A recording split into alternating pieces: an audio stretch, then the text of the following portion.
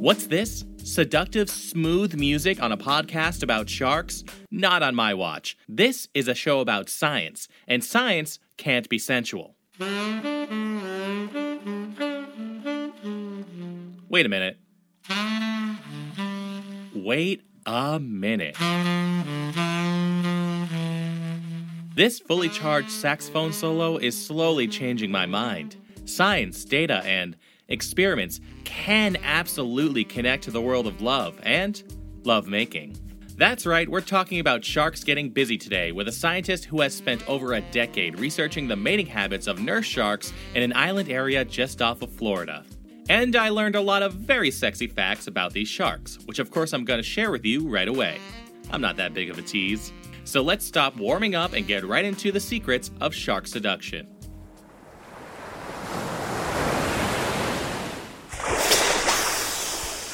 Whew! That intro got a little steamy. Had to go into the ocean and cool down a bit. While I dry off, I'll let Dr. Nick Whitney introduce himself. My name is Dr. Nick Whitney, and I'm a senior scientist at the Anderson Cabot Center for Ocean Life at the New England Aquarium, and I study several things, but mostly sharks.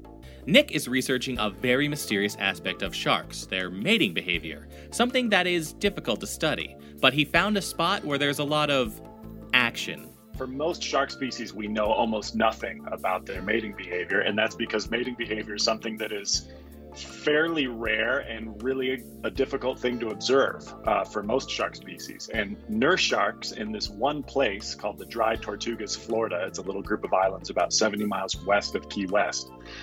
They're the exception to that rule. They're a population where you can actually observe them mating in clear, shallow water on a predictable basis every year in June and July. That's right, unlike other shark species in other areas, these voyeuristic sharks do their business where everyone can see. Nurse sharks are slow-moving bottom dwellers, gray-brown, long tail fins, and their skin is actually smooth to the touch, unlike other sharks. So smooth.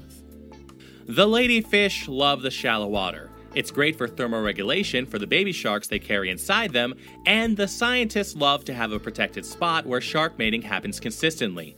Lucky for science, these sharks don't mind the peeping toms who've been watching them for decades. This is a study that's been going on for 30 years now, started by a couple mentors of mine, Dr. Jeff Carrier and Wes Pratt, and we've been going down for the past several years. I've been involved. I think I've spent 11 summers now down in the Dry Tortugas. Nick and the other scientists don't just keep their distance. When the water is splashing, they get right near the action. You know, just waiting around in shark-filled waters. So these sharks are all around 8 to 9 feet long for the most part and a couple hundred pounds. They are good-sized sharks, but they are not known to be aggressive towards humans. They do occasionally, when their behaviors are interrupted, they do occasionally circle around and give us a close look to see who that animal was that just walked in and ruined their behavior, their time. But there are also a lot of other sharks in this area. It's a very sharky area, so we occasionally see hammerheads come through the shallows, lemon sharks, Caribbean reef sharks, bull sharks. And we never know what we're going to see there. That's part of the fun. So we do try and stay in pairs and pay attention to our surroundings, especially if we end up wading out into deeper water.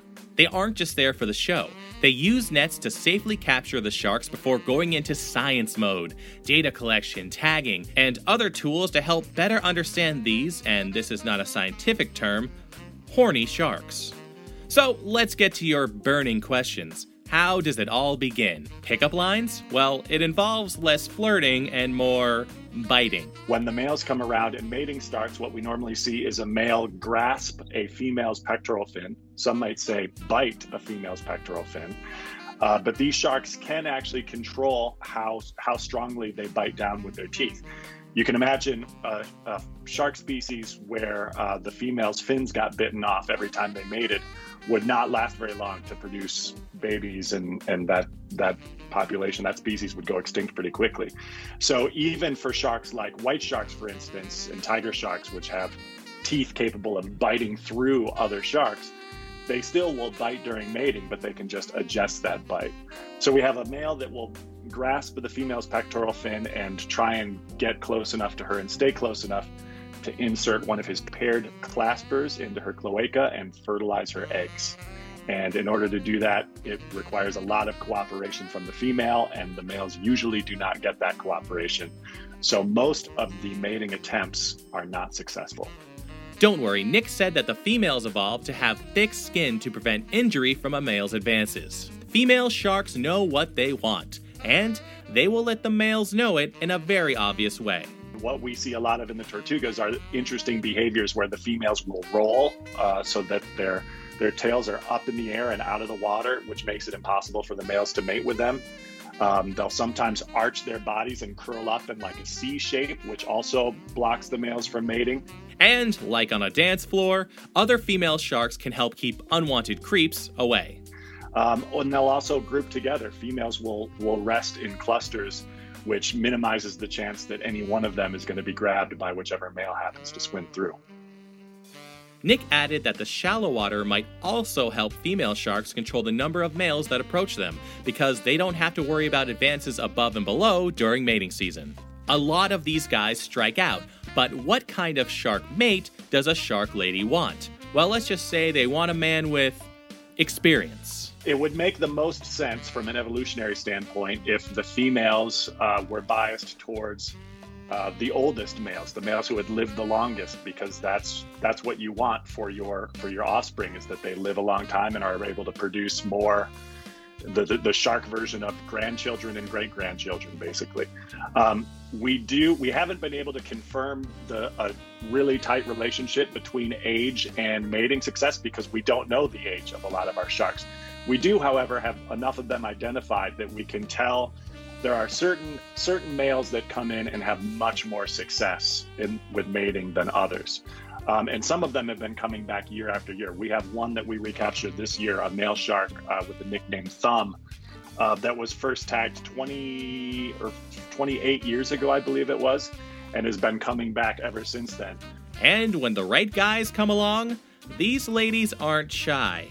The females show a very different behavior. In many cases, they will show what we call cooperative behavior, where they actually allow themselves to be carried out into deeper water, and instead of putting their tails up in the water, they stay down in the water. They will even, in some cases, they'll even use their pelvic fins to guide the male's clasper into the cloaca. It's very fascinating behavior and much more complex than what you would expect when you first look out and just see sharks splashing around in the shallows. So how long does it all last? They attach accelerometers to the male sharks to detect when they might be giving it a try, and can also see just how many rejections they get. It can vary quite a bit, but it's usually a few minutes. We've shown from our accelerometer data, so we attach these accelerometer tags to the sharks that measure their every tail beat, change in pitch and posture. And so that's a really good way to detect mating behavior, because mating behavior involves these really unique movements that you otherwise wouldn't see.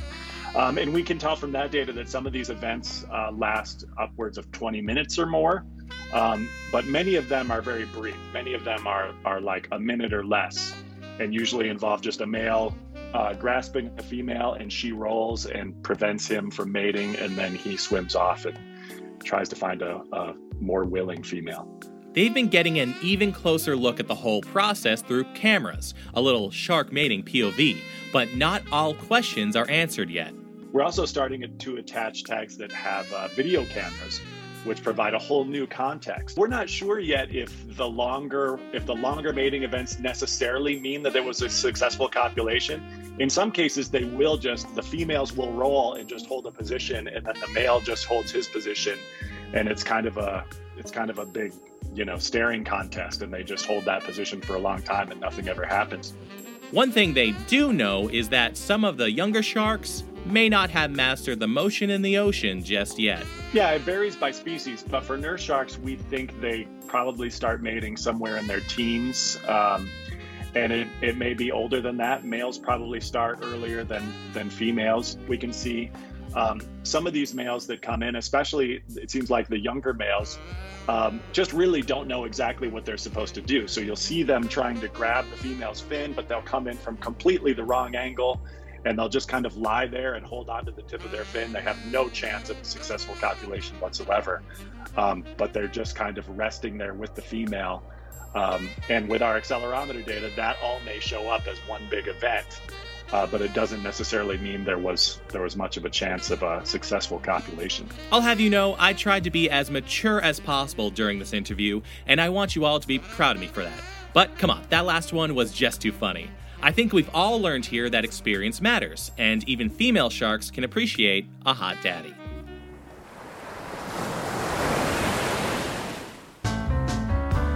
Thank you for listening to Shark Tales, a podcast created in partnership with the Atlantic White Shark Conservancy. You can find deep dives with shark researchers on all kinds of shark topics in seasons 1 and 2. Find them on Apple Podcasts, Spotify, or wherever you listen to podcasts. And NBC10Boston.com has a ton of great shark content, including a viral video of a Cape Cod man accidentally hooking a great white shark while fishing off the shore. All you gotta do is search Hook Great White on the website's search bar.